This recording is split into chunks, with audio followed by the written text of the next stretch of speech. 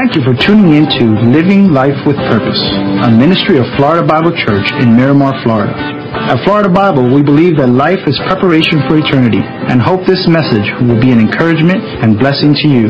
More information about Florida Bible can be found at www.floridabible.org. You know, it dawned on me, everything is free with God. Salvation is free through the sacrifice of Jesus Christ on the cross, and air conditioning is free, huh? Are you loving this cool weather? I am going to turn the air conditioner off, open the windows, and have a great night. We're going to continue our series tonight for 2 more weeks, and we've been recently reaching out to our unbelieving friends. You know, it really does matter what you believe, and it really matters if you believe something at all. And so we've been taking on some of the tough questions that folks often ask us. Things like, is there really a God? And, you know, I think if most of us are honest, it's not only the unbelievers that struggle with some of these questions, but I think even sometimes we do too. Sometimes, you know, God, the idea of God is so overwhelming that sometimes we even, who are people of faith, say, can it really be true? Last week we looked at, if God is a God of love, then how come He allows suffering? If God really is a God of love, how come He allows so much suffering to occur in the world? Today, we're going to look at another hard question. If God is all-powerful, why does He allow evil to exist? If God's so powerful, why does He allow that? See, that's one of the great atheist challenge. Atheist challenge in this particular thing concerning evil goes kind of like this. It says, a good God would destroy evil. An all-powerful God could destroy evil. Evil exists. Therefore, a good, a loving, and all-powerful God cannot exist. 18th century philosopher David Hume said it this way. Is He willing to prevent evil, but not able?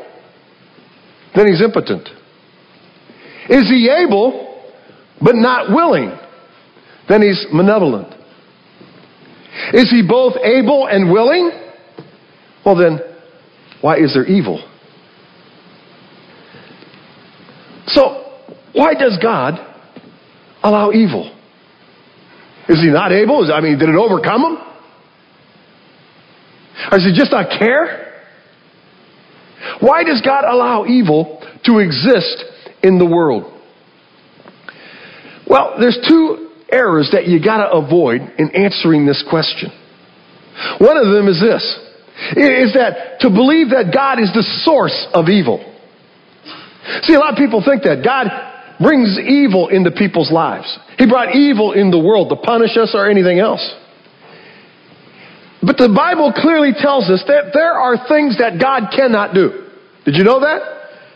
Even though God's omnipotent, the Scripture is clear about this. There are things that God cannot do. In Titus 1:1, it says, God cannot lie, among other places.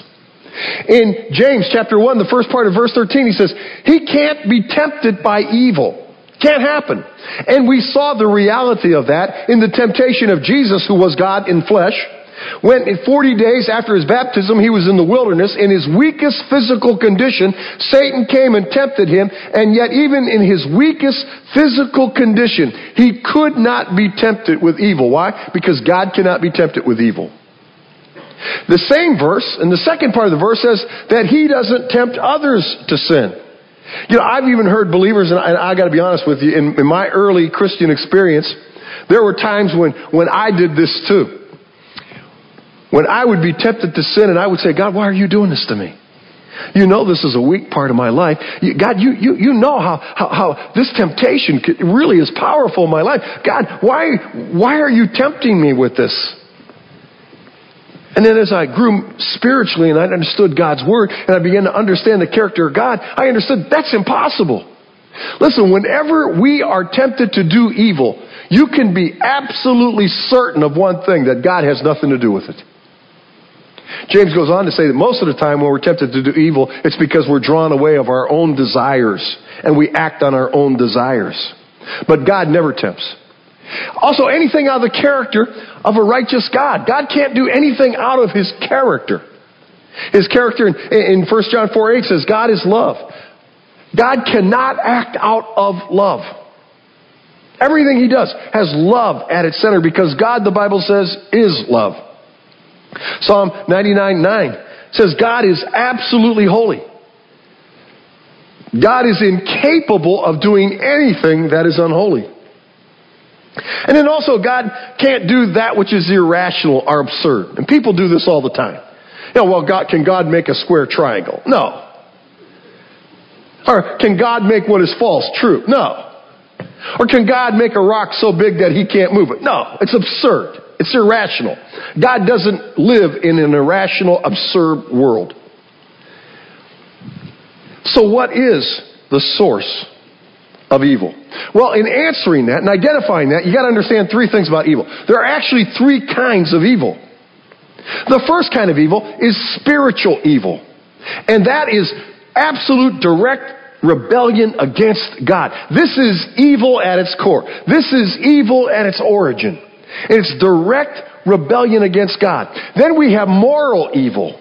Moral evil is man's evil perpetrated against his fellow man. That's things like murder and rape and theft and adultery and lust and lying and deception and cheating and all those kind of things. All those moral infractions. That's moral evil. And then finally there's natural evil.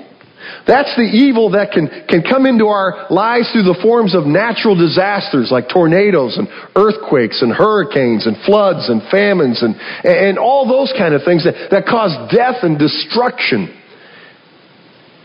Now, here's what we need to understand about this. These just didn't happen. There was a very certain traceable evolution of evil's entrance into the world. It all started with spiritual evil. Now, I'm going to show you a couple passages. I'll bet you a lot of folks here tonight have never ever seen these passages or never understood them before. In the book of Ezekiel, chapter 28, the prophet Ezekiel, God inspiring him, is railing against this evil king of Tyre in the Middle East. And boy, he is going on about him. He's giving him what for. And about halfway through the tirade, though, he changes from attacking the king to attacking the spiritual evil behind the moral evilness of the king. And he goes back to the beginning of evil. Spiritual evil. And look what it says. It says, beginning in verse 12, you were the model of perfection, full of wisdom and perfect in beauty. You were in Eden, the garden of God. Every precious stone adorned you. Ruby, topaz and emerald, chrysolite, onyx and jasper, sapphire, turquoise and beryl. Your settings and mountings were made of gold. On the day you were created, they were prepared. You were anointed as a guardian cherub, for so I ordained you. Now understand, God is speaking now through Ezekiel. You were on the holy mount of God. You walked among the fiery stones. You were blameless in your ways from the day you were created till wickedness was found in you. So I drove you in disgrace from the mount of God, and I expelled you, O guardian cherub, from among the fiery stones. Your heart became proud on account of your beauty, and you corrupted your wisdom because of your splendor. So I threw you to the earth. I made a spectacle of you before king. Now let me ask you, who is he speaking of? He's speaking of who? He's speaking of Satan. Now, who he's really speaking of is Lucifer. He's speaking of Lucifer, one of the guardian angels in the kingdom of God. And the name Lucifer, as it accounted to in this passage, means son of the dawn. Like the beauty of the sun rising over the ocean in the morning, that majesty. God said, I created you perfect in form. He said, every imaginable precious stone was your clothing. You were beautiful. I created you perfect. You walked on the mount of God. You walked among the fiery stones. He said, you had it all. You were my inner circle. Until wickedness was found in you. What was that wickedness? Isaiah describes it. In Isaiah chapter 14, verses 12 through 14. How have you fallen from heaven, O morning star, son of the dawn, Lucifer? You have been cast down to earth. You have once laid low the nations. You said in your heart, I will ascend to heaven. I will raise my throne above the stars of God. In other words, the other angels of God. I will sit enthroned on the mountain of the assembly, on the utmost heights of the sacred mountain. I will ascend above the tops of the clouds. I will make myself like who? The Most High. See, Lucifer, in all the created beauty and splendor and power and majesty that God had created him to be, allowed pride to set in his heart. And so he staged a coup against God, if you can imagine that. And the Bible says elsewhere that a third of the angels of heaven joined him. And so Lucifer was cast to the earth, and the third of the angels who joined him became the demonic world that we know today. And with that, spiritual evil came into God's created universe. It was the source, it was the origin of all evil. Soon it gave birth to moral evil. And we know that story because that story is in Genesis chapter 3, verse 1 through 6. When Eve was walking through the garden one day and the serpent, Lucifer in the form of a serpent, appeared to her and said, so God said you can't eat of any of the trees of the garden, huh? See how Satan lies? So you can't eat any of this, huh? And he said, no, God didn't say that. God said we can eat of all the. He said, well, but God did say there was one tree in the middle of the garden that we shouldn't eat, and neither should we even touch it. And you see how we exaggerate things of God? Because God never said we couldn't touch it. He said, just don't eat it. He said, or we'll die. And so what Satan says is, oh, you're not going to die. You surely won't die. He says, here's why God doesn't want you to eat the fruit of that tree. Because when you eat the fruit of that tree, your eyes are going to be open. And like God, you're going to know and understand, you'll have the knowledge of good and evil like God. And God doesn't want you to have that kind of knowledge. Now, if you ever stop and think about it, Satan wasn't lying to her. That's exactly what happened. Only what man did not understand is that we can't handle the knowledge of good and evil. That wasn't a good thing.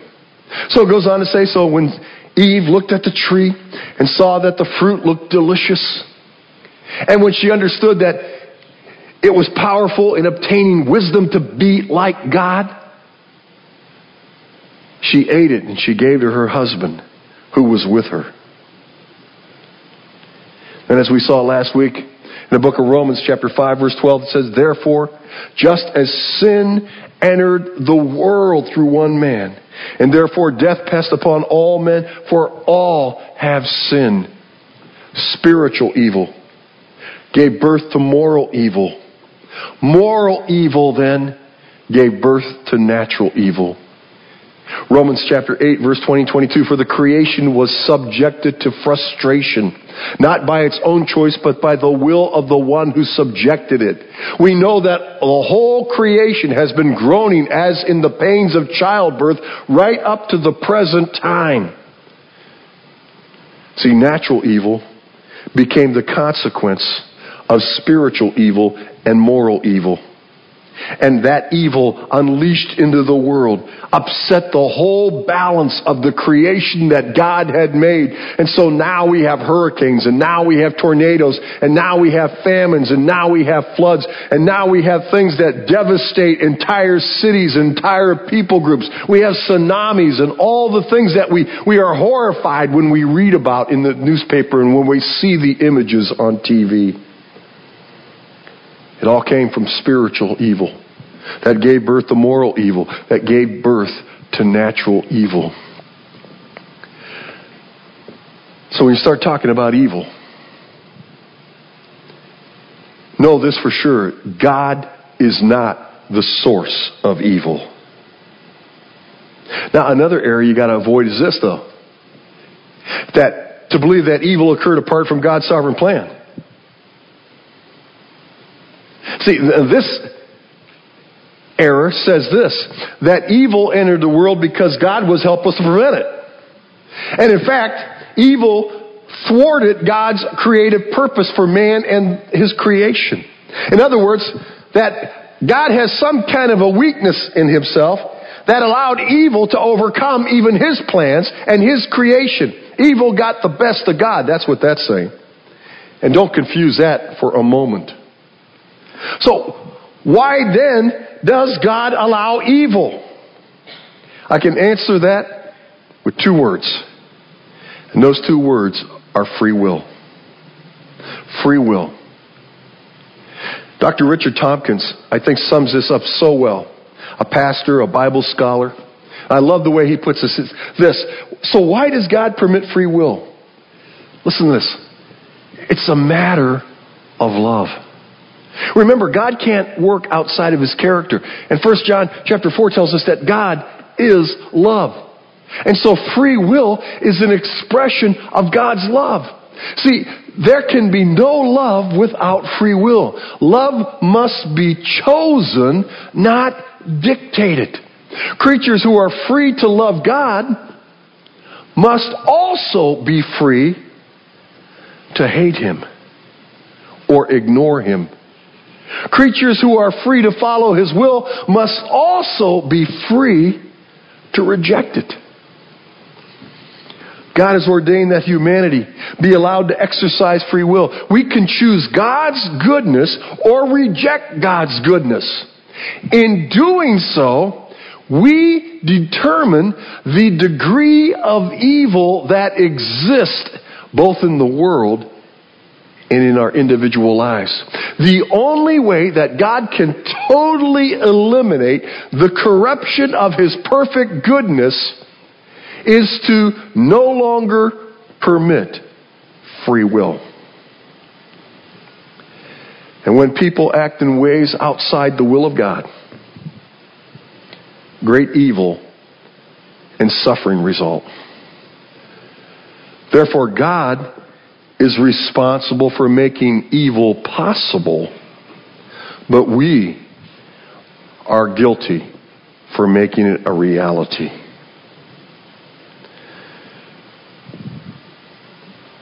God could have made us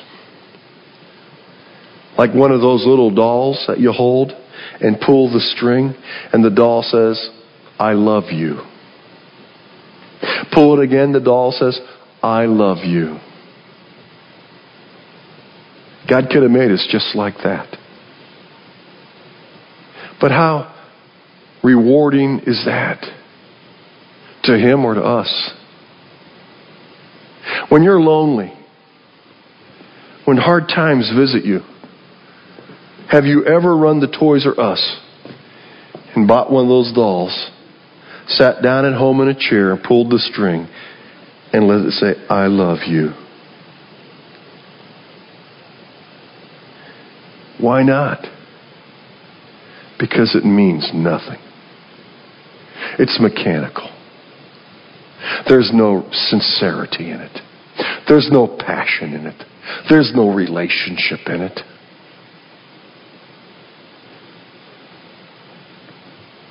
And so God, who created us to commune with, to have fellowship with, to have relationship with, in order for that to be pure, and God cannot act out of his character.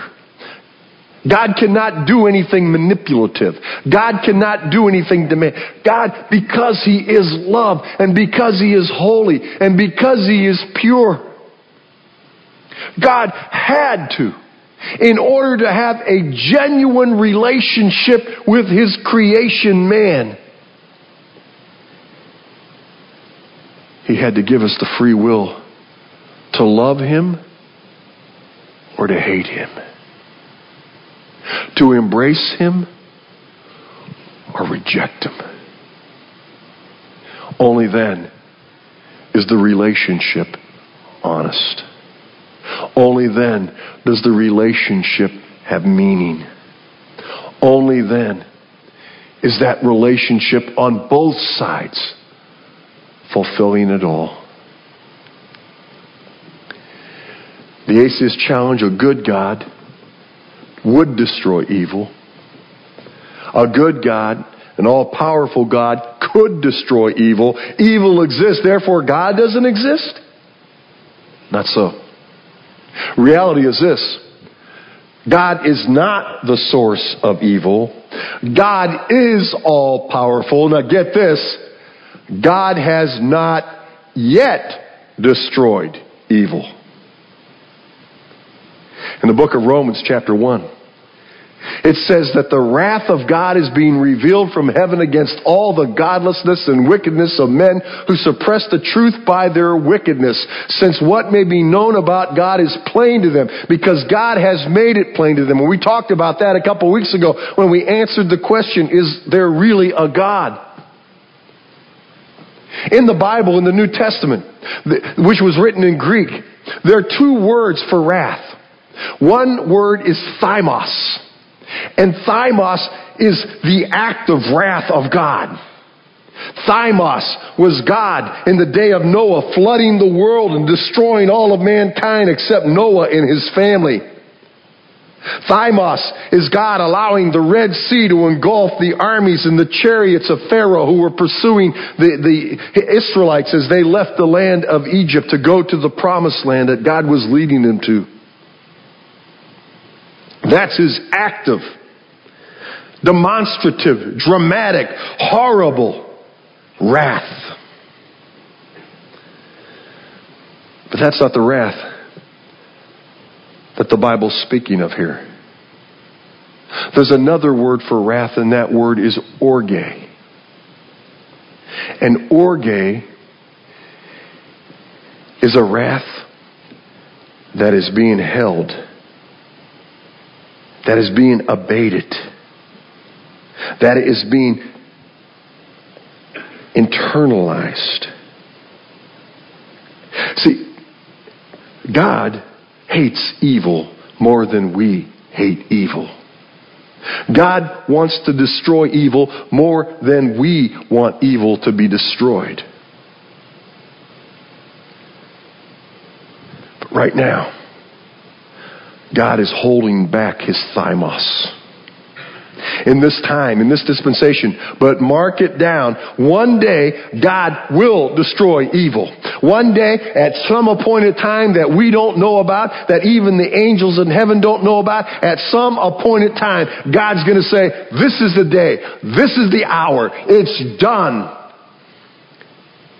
And he will destroy evil. The book of Revelations talks about it. Revelation chapter 20, verse 10. And the devil who deceived them was thrown into the lake of burning sulfur where the beast and the false prophet had been thrown. They were tormented day and night forever and ever. Spiritual evil will be destroyed. Then death and Hades were thrown into the lake of fire. The lake is the fire is the second death. If anyone's name was not found written in the book of the life, he was thrown in the lake of fire. Moral evil will be destroyed. And the Bible goes on to say that God will destroy the present earth. And he will create a new earth. Natural evil will be destroyed. Spiritual evil will be destroyed. Moral evil will be destroyed. Natural evil will be destroyed. You can take that to the bank. Book of Galatians chapter 6 verse 7 says, don't you be deceived about this. Whatever a man sows, he will reap. You sow a life of evil, you will reap evil that is unimaginable. See, because we always reap more than we sow, don't we? And if we sow evil, the day is going to come when God will judge evil, not us. He's going to judge evil in the world. And if we happen to be in the evil room when he judges evil, look out. At the same time, God is going to reward those that sow a life of goodness and righteousness and love.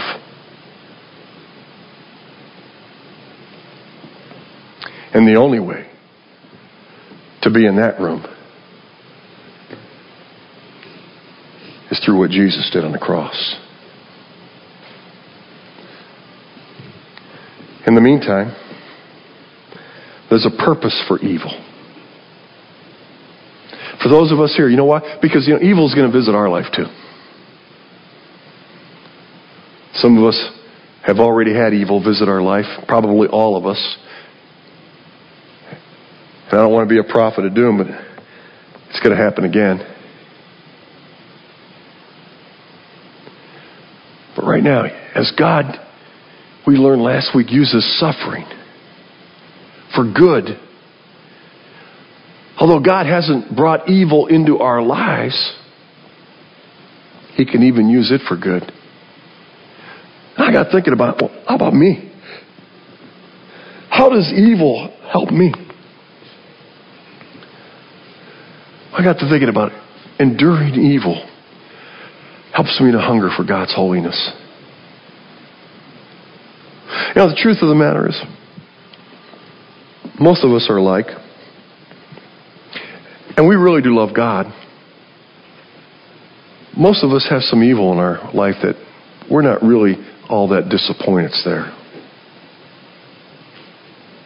And sometimes in our life, we even go back to that evil closet and open it up and dabble in it for a while. Because for some reason, the evil, the sin, fulfills some momentary need in our life.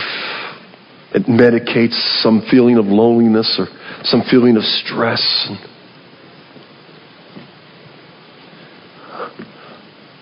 But for those of us who are getting older, and I know some of you are older than I, my experience is this: the older I get, and the more I see what evil does to people, and the more I see what evil has done in my life, I hunger for God's holiness. I hunger to be with God. I hunger for the day that He judges evil and we don't have to live with it anymore. I hunger for the day I don't have to go to the hospital and make another visit on a dying patient. I hunger for the day I don't have to be called out by the fire department and go to where 2 teenage boys have died in a car wreck and are laying on the side of the street. I long for the day when I don't hear about people being robbed and murdered and raped. The more evil I see, the more I agree with God. God, you're right. Evil is wrong. Evil is horrible. Evil is destructive.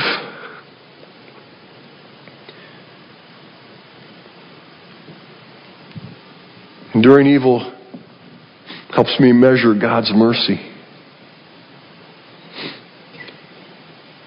The more I know about God, and the more God has revealed Himself to me, the more I understand how merciful He's been to me. The Bible says in Romans chapter 8, verse 5, "But God demonstrated His love to us in this: while we were still sinners, Christ died for us." You know what? Sinners are the ones who think they're saints. Sinners all the time are saying, I'm not so bad. I'm not like that guy. I'm not like that woman. At least I don't do this, and I've never done that. And I'm a pretty good person. When you ask most people if they think they're going to heaven, they're going to say yes. And when you ask them why do they think that, what are they going to say?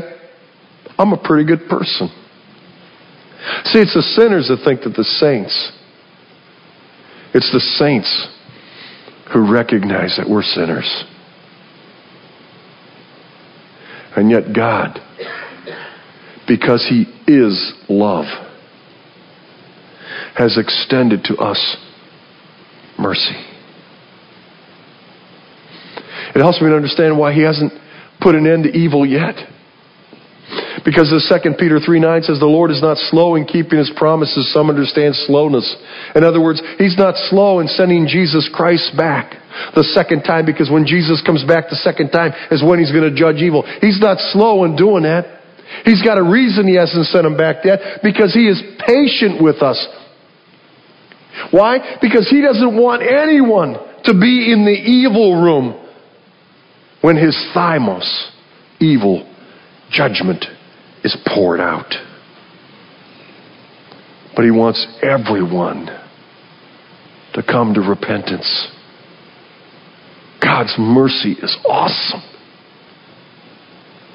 That man that we at work that drives us crazy, that woman who gossips, or that woman who's evil, God loves that man. God loves that woman. And even in their horrific behavior, he does not want them to be in the evil room when he judges evil. So he holds Jesus back one day after another.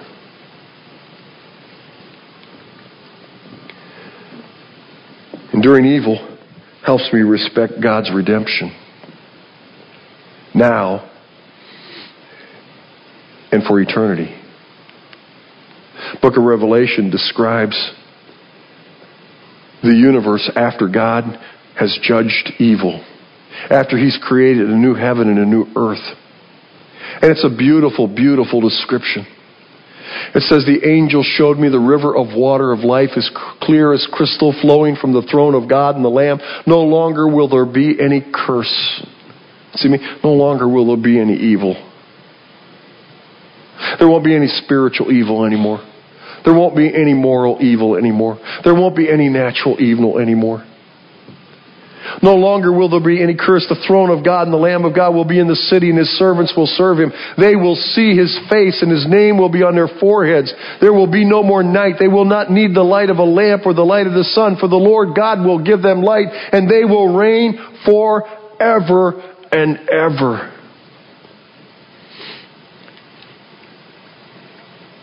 Now think about this.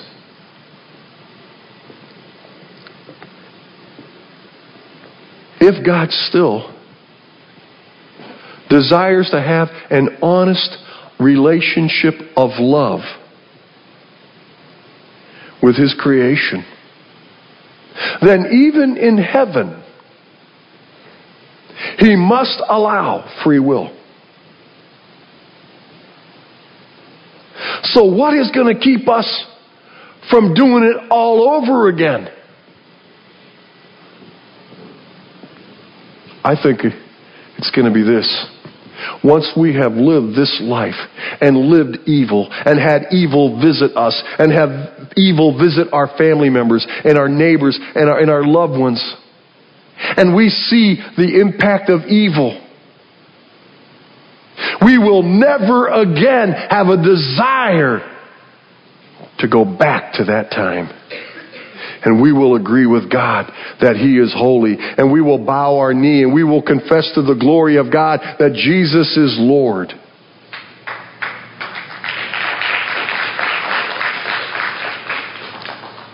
So evil has its purpose even now.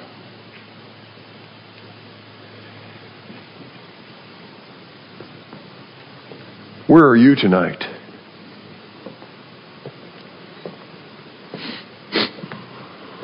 Are you still living in the evil room? Are you still living with the full penalty of your own sinfulness on you? Have you never allowed Jesus Christ to intervene for you and satisfy your sin debt by the sacrifice he did on the cross? So, he's held Jesus back just for you. Jesus hadn't come back yet, just for you. And tonight he gives you the opportunity to trust him, and I'm going to give you that opportunity in just a moment. But for some of us who are believers, we have trusted God. Some of us have got that foot in that evil room. And we're still playing with it. We're still messing with it. And God's saying, how many times are you going to have to get burned before you get it?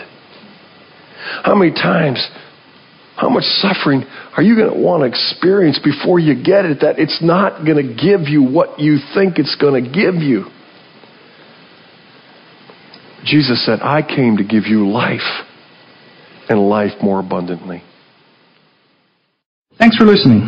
Here at Florida Bible Church, we believe the first and most important step in life's journey is a personal relationship with Jesus Christ. So the question is, How about you? If you haven't started this relationship, you can use this model prayer. Jesus, I do want to begin a relationship with you. I know that I have sinned against you and cannot save myself. So right now, I ask for your forgiveness of all my sins, and I accept you as my personal Savior, believing that you died on the cross and paid for all my sins. Forgive me now, and please give to me your precious gift of eternal life. Amen. You can find this prayer along with more detailed information on our website at www.floridabible.org. Just click the Beginning a Relationship with Jesus button. There you will also learn more about us and find the next steps for a Christ follower. Thanks again for listening to Living Life with Purpose.